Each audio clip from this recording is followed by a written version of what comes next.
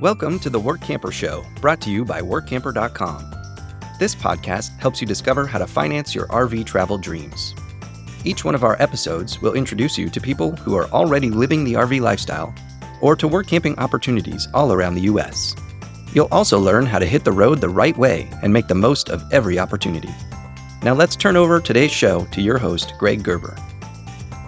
Today I'm interviewing a woman who will turn 80 years old in January. She found a niche working as a volunteer for AmeriCorps. Today's episode is sponsored by Workamping News. If you have more questions than answers when it comes to the work camping and RV lifestyle, then don't worry, Workamping News has your back. Attend a free monthly Work Camping Q&A webinar to get your questions answered. Each month, the knowledgeable team behind Workcamper.com hosts a free live webinar where they answer questions submitted by folks just like you who are learning about the RV lifestyle, just getting started, or who have been work camping for a while. They cover topics like what kind of work camping jobs are available, what do those jobs pay, tips for writing a work camper resume, questions to ask an employer, what type of RV is best to buy, and how to get your email as an RVer, and much more. In the description of each video, you'll find a list of questions that were answered so you can quickly jump to the sections you want to hear. Register for the next live webinar at workcamper.com/answers. Or listen to detailed answers now by watching the recordings of past Q&A webinars on the Workcamper News YouTube channel at youtube.com/workcamper and click on the Q&A on Work Camping playlist. Peggie Scott worked as an engineer when she was raising her children. Today, she loves teaching youngsters about STEM topics, which stands for Science, Technology, Engineering, and Math. She has traveled all over the world, but today lives in an Oliver brand travel trailer, working at various AmeriCorps projects for a year or so at a time. Peggie said it's the ideal opportunity for people on Social Security because it keeps them active in a way that utilizes their skills, talent, and experiences to help other people. As an AmeriCorps volunteer, Peggie worked at a library where she developed literacy kits for preschoolers, and another job had her training teachers at a university. She developed hands-on activities for the teachers to use in their own classrooms. Peggie explains there are two branches of AmeriCorps. Vista, which is modeled after the Peace Corps, allows volunteers to work on developing a project that can continue after the volunteer moves on. The state and national branch plugs volunteers into jobs that enable them to work directly with the people being served by the project. Peggie also describes some interesting challenges she has faced as an RV owner, such as losing control of her travel trailer and having it flip over into a swamp. To tell us more about her experiences as a solo RVer traveling with her cat, as well as her involvement at various AmeriCorps jobs, please welcome work camper Peggie Scott to the show. Thanks for joining me today, Peggie. I appreciate your time and I'm excited to talk to you. Tell us a little bit about yourself and how you got involved with AmeriCorps. I was working overseas as a teacher, an English teacher, and I loved it, lived in several countries and traveled to even more, but I aged out of their retirement system, and you can't work in most countries unless you could apply for their retirement. So I came back here, and I found that AmeriCorps, which is like an in-country Peace Corps, that AmeriCorps had a lot of the things that I liked about overseas work, which is that it's a one-year commitment. After that 1 year, you're free to go off and apply someplace else, somewhere else in the country, another type of job, and work there for a year. And then you stop working for as long as you want and travel or sit around on the porch with your feet up in the air or whatever you want to do, and then go back applying for another job. So that's my experience with AmeriCorps in a nutshell. What kind of jobs did you do for them? I worked in a library, and with a partner, we developed literacy kits for preschool and kindergarten children that were to be designed to be taken out by teachers or parents.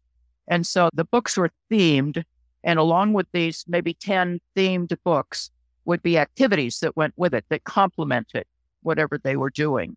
The one that I liked absolutely best was at a university that had a teacher training program, and I designed, developed, and set up a storeroom with projects in it where teachers who were learning to be teachers would go out on teacher training, and they would come in and pick out some hands-on activity that had been developed, and everything was there. Instructions and a little kit that they would just pick up a bin and take out with them, and supplies that need to be replaced. The idea was that they would go into a classroom and do some hands-on activity and find out how fun it was and not as disruptive as they might have thought it would be. And they would enjoy it. And then when they went to their regular teaching job, they would continue doing these STEM activities with the kids. And I just really loved that. I got to do some in-classroom tests, and I tested in libraries and things like that. There's 2 AmeriCorps branches. One of them is called Vista, which is literally patterned directly after Peace Corps, where you go in and you don't work directly with people. You work with some project with the idea that you will leave behind something that's sustainable and can be carried on by them. So in the most dramatic way that you can think of it, you're leaving a legacy behind with what you do. And in the reality, you're lucky if they ever use it again. And the other one is called State and National. And with that one, you work directly with whoever it is that's being served. And the first time I did that was a project where I did teaching English to a group of older ladies who were Haitian, and it was a social event for them. They would come in and they would hug and they would say hello, and it was just this wonderful, warm environment where very little English teaching went on or was learned. But it was a great kind of neighborhood opportunity, and also to be immersed again in another culture, which I just love. I think that would be fun. Yes. Have you been a teacher all your life? No. I was what's called an engineering aide. I worked as a junior engineer for 19 years at the Department of Water and Power in Los Angeles, and it ended up going to school and went to community college and local college, and finally got enough credits that I transferred to a real college and got my 4-year degree when I was like 3 days short of 40 years old. I didn't match my daughter's record, but and then at that point, I went and started working for a science museum, and I just loved it because you would design demonstrations, and then you'd have this table full of stuff that you would use to make a point or to demonstrate something that you want to show, to have some interaction with the audience. And we also did overnight groups where we would have activities in the museum where the kids would have the full reign of the museum to be able to do like scavenger hunts and this is all a hands-on museum. Everything you do it yourself. And they could use the scavenger hunt to go and use the activities to find the answer and then come back. Just great fun. And during that time frame, I also worked at a university and did after school and summer programs for STEM. All of this is related to STEM, and had a Girls Inc. I directed a Girls Inc. program for about 3 years until the main sponsor had absconded with $2 million. Oh my goodness. It was tragic. It was that would awful, be. but yeah. And a friend said, hey, I'm a sales consultant at this ISP selling internet projects, and I get to eat meat once in a while, which working for nonprofits like you do doesn't happen. And I said, okay, I like that idea. And so for 7 years, I was on the phone selling internet products on incoming calls. And it was like teaching because I started there in 1996. And so people didn't know what the internet was. People didn't know what dial-up was. And not every phone call, of course, but many phone calls were just like helping people understand what was available and what it was going to do or could do for them. It was a period of magic with the internet. And then after 7 years, the company that I was working for outsourced 6,000 employees. And there was this small little core of 30 employees that were left. And we would test products and I don't know what we did. It was just not a happy environment for any of us. And I was there for about 6 months under that. And I said, I've got to get back into the museum. And I looked online and I looked for a museum job. And there was a museum job teaching English in China. And it was a science museum that had the Great Wall passing by. That phrase changed my life. I was so charmed by that phrase, the Great Wall passing by. I applied for that position, then fortunately didn't get it, got another position in China and taught English in China for a couple of years and went to Taiwan for 3 years and taught English there. And then I lived in 7 different countries teaching English. So that was what happened before I came back and found AmeriCorps. What a great story. A lot of people don't realize what STEM is, and that's science, technology, math and engineering. And engineering. There you go. And yes. So that's very critical teaching things that that kids need to be interested in, and we need more people to start exploring that at a young age because they're desperately needed in those career fields. So good for you for teaching those kids and trying to get them interested in those subjects. I agree with you about how important it is. And fortunately, a lot of the STEM activity now is designed to involve everybody, whether it's the guys who are easy to get or gals or students who are disabled or in any kind of capacity that they show an interest. It's to engage them. I agree with you on how important it is. How did you wind up in an RV? My daughter said, you like to travel. Why don't you get a trailer and travel? Get out of town in a trailer. And she said, I'll buy you a trailer. And there was a specific trailer that I wanted. I put it on order and until I got that trailer, I traveled in her trailer. And then since then, I've upgraded to another trailer and upgraded my vehicle. And that's how I ended up in an RV. And then 2 of the positions that I've had since I've lived in the RV, and I'm full-time. I've been full-time now for 3 years. After a year, it was time to make the decision as to whether I wanted to go back to my house or not. And I was just like, I'm not going to do it. I'm not going back. I'm staying here. And that's how I ended up in an RV. What kind of RV do you have? I have what's called an Oliver, if you know what that is. An Oliver? Okay. I've not heard of that. No. Okay. You know what a Scamp is? Yes, I've heard of that. No. Okay. It's a fiberglass trailer. And so Scamp or Casitas, they're small fiberglass trailers that people are pretty familiar with. And Oliver is a big fiberglass trailer. It's 23.5 feet. It's one of the larger fiberglass trailers. And I'm sure everybody says this about the trailer they love, but it's considered to be one of the finest built trailers in existence. And there's maybe some competition coming up. Hopefully there's some competition coming up. So we've got some really fine options on trailers, but it's everything I wanted in a trailer. I had a Scamp. That was the trailer that I really wanted. I had it for 2 months and I destroyed it when it went into a sway on the freeway and flipped over in a swamp. Oh my. After it pulled us up. Yeah, it was a dramatic photo opportunity. Believe me. And for months, I would look at all of the videos that showed out of control sways, thinking that maybe there was somebody behind me with a dash cam. I've never found one. I've never found it. Apparently they don't exist. But aside from seeing my poor little trailer covered in mud, wheels up in the swamp, everything about it was a good experience. The people that came out to help me, people who stopped on the freeway when they saw me go off the road, to the folks who towed it, to my insurance company. It was just everything involved in it was just really good. I actually, even though my insurance company paid me out fully, they totaled it. I was able, through some mechanism that I don't know, I was able to get it back. I just took the trailer back. The insurance company gave me the trailer and I had to spend just a few $100s to the storage unit for the time that they had it. And so I got the trailer back. It's amazing. It's unique. It just doesn't happen. You're very fortunate that the accident didn't pull your tow vehicle into the swamp as well. I am. Strangely enough, my little Scamp, it had hooks on it, but the hooks didn't have the safety on them.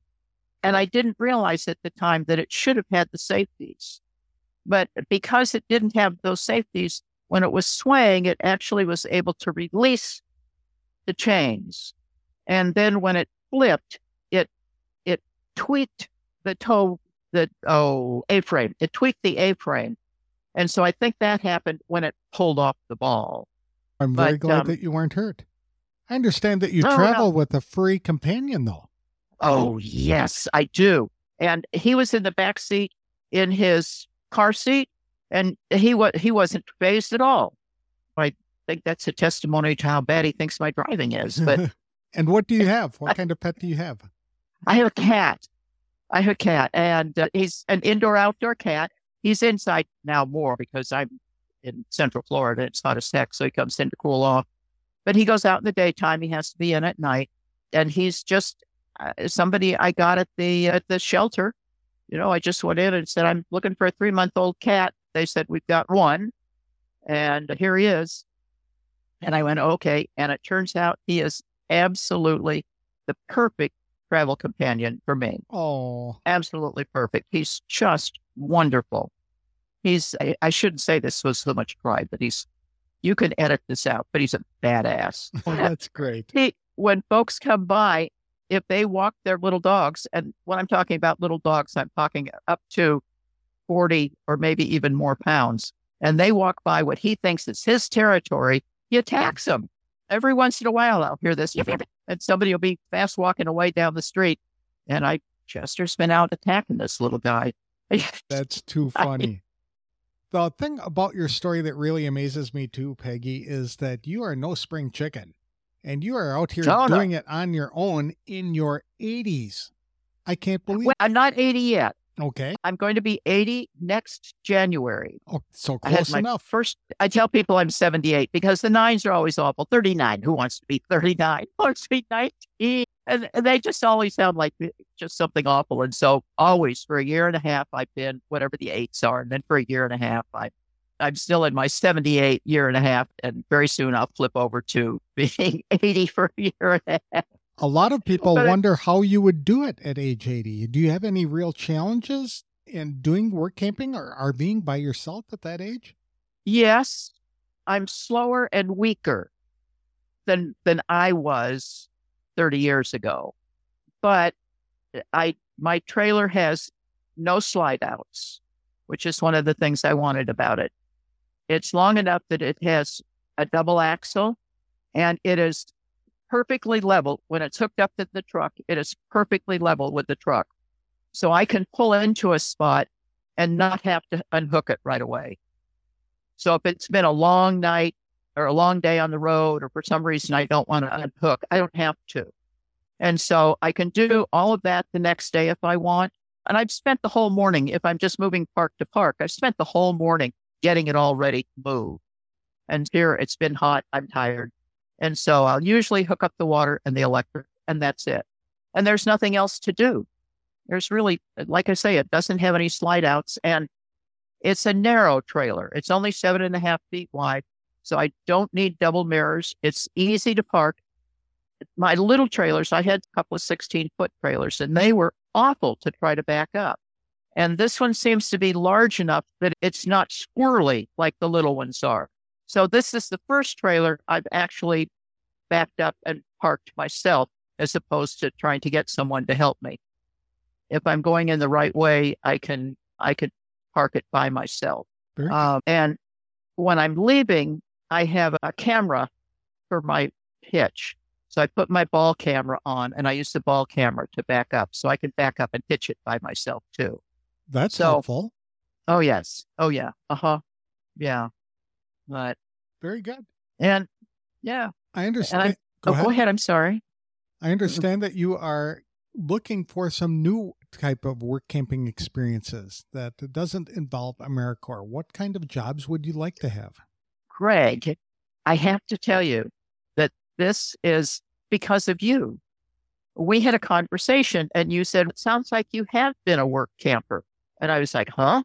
Yeah, my last 2 positions, I was working from my camper. I was.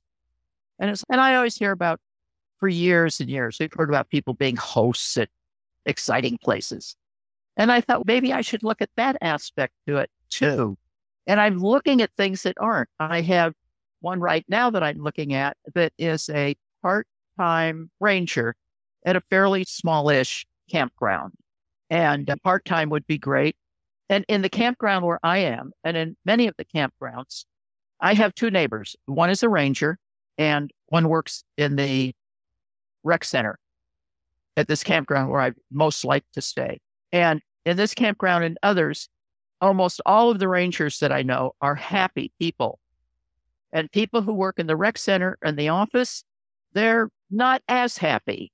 I don't know why. I think it's being outside. I think it's right. knowing that, that you're always upfront about people. You're always greeting people. So you're just on a roll on smiling and greeting and being happy. And I like what the rangers do. They usher people to the site. They check them in. They go around before it's time to check out, make sure everybody's supposed to check out. They see what sites are empty. They do things that I think would be interesting, and it wouldn't really be the same thing every day. And that I would like very much. And you meet a lot of nice people. Yes. Yes. Oh, unbelievable. And you will find that people who camp don't talk about religion and they don't talk about politics. They just talk about camping. They talk about playing music, having a campfire. They're just nice people. And I'll tell you what my bent is. My political leaning is probably on the opposite side of at least 60 to 80% of the people that I camp with. And I think probably there are things that I say sometimes that would demonstrate my political leaning. And nobody cares. Nobody cares. And the folks who have a political leaning different than mine are some of the nicest, most helpful people I have ever met. Kind. Almost like the way it's supposed to be. Yeah. You really pegged that. Yes. That's wonderful. Absolutely. Where are some of the places that you would like to travel yet? I would like to stay in the South and probably now in the Southeast, excluding Texas.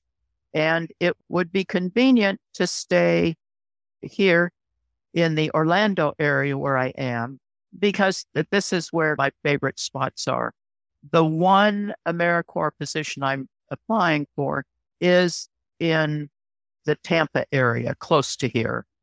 And so that was why. There are two reasons. One, and it works with the homeless population. So again, you're going to spend some time out. You're going to meet people who are really nice, but really need to have somebody to offer them services. And you try to find services that match whoever it is that you're working with or who's being helped or you serve in the kitchen. So you're just out with a lot of like-minded, really nice people. What are some of the favorite states that you visited? Favorite states. I love my own California. I really like Yosemite and Sequoia. Mm-hmm. I do Florida. There are not a lot of states that I have a crazy desire to go back to. It would be probably that there was either a really interesting opportunity or I had friends there and I would be near my friends. But so to think of committing to work for a year in a state, not a lot, but visiting, there are a number of states I would like to visit. Montana, I've never been to Glacier National Park. Is that what it's called? And I was very close to it and didn't go. And I'm sorry I didn't get the chance. I'd really love to go back there sometime when I could see the glacier before it's completely gone. No, that's one place. So if you had to start this whole journey over as work camping or RVing, is there anything you'd do differently? I tell people that two things. I've led a blessed life. I really have. And the other thing is that the universe is on my side. Most of the things that I did were appropriate things for me to do at the time that I did them. I did not like working as a junior engineer for 19 years, but at the time I was raising my children as a single mother. And so it was appropriate for me to have essentially a man's job and a good income at that time. That was appropriate at that time. And then after that, I didn't go into the Peace Corps until I was 60 something. And so I traveled when I was younger. During the time I was raising my kids, my husband remarried and he had the kids for a while. And I went to Europe for 6 months. Bought a BMW and drove around Europe for 6 months. I loved it. And I regret not traveling more. I talked to Europeans. Europeans would go to Asia. Americans would go to Europe. And when I went to Myanmar, I talked to people who had gone to Myanmar 20 years before when it was a completely different country and not under political rule. And I wished I had seen things earlier. So there are some things that I wish that I had the opportunity to do that didn't happen. But I have, since I've been in my early 20s, I've not been without a passport. And I have a passport that has nothing in it, nothing. But I always had a passport because what if somebody invited you to go to Paris for lunch? Exactly. You never know. You've got to be prepared. Do you have any advice for people who are considering becoming work campers? I would have to know the person. You need to know if you're going to say to someone, boy, I think you sound like someone who would really benefit from doing this. You have to know if they're really shy, if they're insecure. A thing that people frequently ask me, whether it's been that I go overseas or that I'm traveling alone, they frequently say, well, aren't you afraid? And I always tell them, I don't do afraid. But if somebody says, and when I tell people that I was in the Peace Corps, they say, oh, I wanted to do that. And I always think, why didn't you? What held you back? And so if someone's saying, oh, wow, I would love to do what you're doing, unless you know what's holding them back, there's no advice to give them. And something very serious might be holding them back, like family obligations or just not wanting to be alone. So just general advice. And I will say this, that if you decide to do work camping or try to do work camping and you borrow somebody's camper to take off with and say, hey, I'm going to be back in 6 months. Do you mind? I'll clean it out when I get back and take off. Just do it because you are going to meet the nicest people and you're going to be around people who will help you and want you to succeed. And I think that's absolutely true. People who are camping. I don't think it's true with folks who have moved into their 40-footers for financial reasons and sold their home. They're replacing their home. They're not looking for the experience. And that's a little different mentality. And they're nice people. I'm not disparaging, but they're not the kind of camping community mentality that you find at campgrounds. I would agree with that. That's probably pretty similar experience around the country. It's becoming more of a manufactured housing community than it is a campground. Yep. How can people connect with you? I'm on Facebook. I'm real easy to find. And there's two ways you'll find me. My name is Peggie Scott, Peggie with an I-E, Peggie Scott. If you see a picture of an older woman with an animal, probably me. My Facebook page is almost always about my cat. I just love my cat so much. I'm on groups that have to do with campers that I particularly like or that I've had. And so I'm on an Oliver Facebook page. I'm still on a Scamp page. Thank you so much, Peggie, for sharing your story with me today. It's just fascinating that you've done so many things over the course of your life and you're still plugging away and want to do more. I applaud you for that kind of attitude. Oh, thank you so much. And Greg, I have to tell you, I think that you must be very much appreciated when you call people because people love to talk about themselves. I would agree with that. And you give people an opportunity. You're such a listener. Thank you. I have so enjoyed this.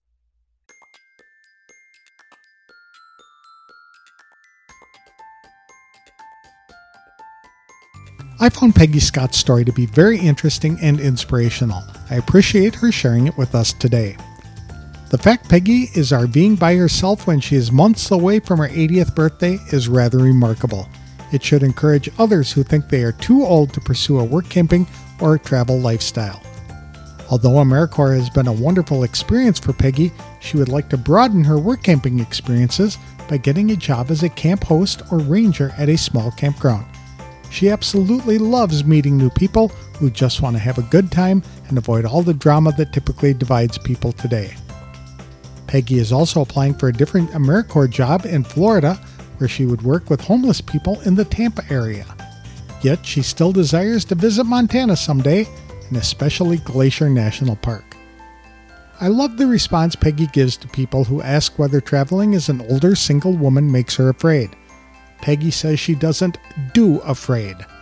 It bothers her when people allow fear to hold them back from doing things they've always dreamed of doing. People can connect with Peggie on Facebook by looking for her at the @Peggie Scott profile. Peggie ends in an IE. Today's episode is sponsored by Workcamper News. With its Diamond and Platinum membership tools, Workcamper News is much more than just a job listing website. When you put the tools of this professional service into action, you'll find out just how easy it can be to turn your workcamping dreams into reality. The one-year memberships open the door to a one-stop shop for all things workcamping. Being the original resource for workcamping, you'll find the largest number of job listings, be able to connect with the community of workcampers, and view resources compiled by experts who've been enjoying the RV lifestyle for many years. If you're serious about leading a successful and enjoyable workcamping lifestyle, then a Diamond or Platinum membership is for you. You can even get started with a free 30-day trial by visiting www.workcamper.com/trial. Embark on new adventures today with the support of Workcamper News behind you. That's all I have for this week's show. Next time I'll be speaking with a longtime employer who hires workcampers to help prepare taxes for other folks. He also offers some good tax advice specific to workcamping. I'll have that interview on the next episode of The Workcamper Show. Thanks for listening.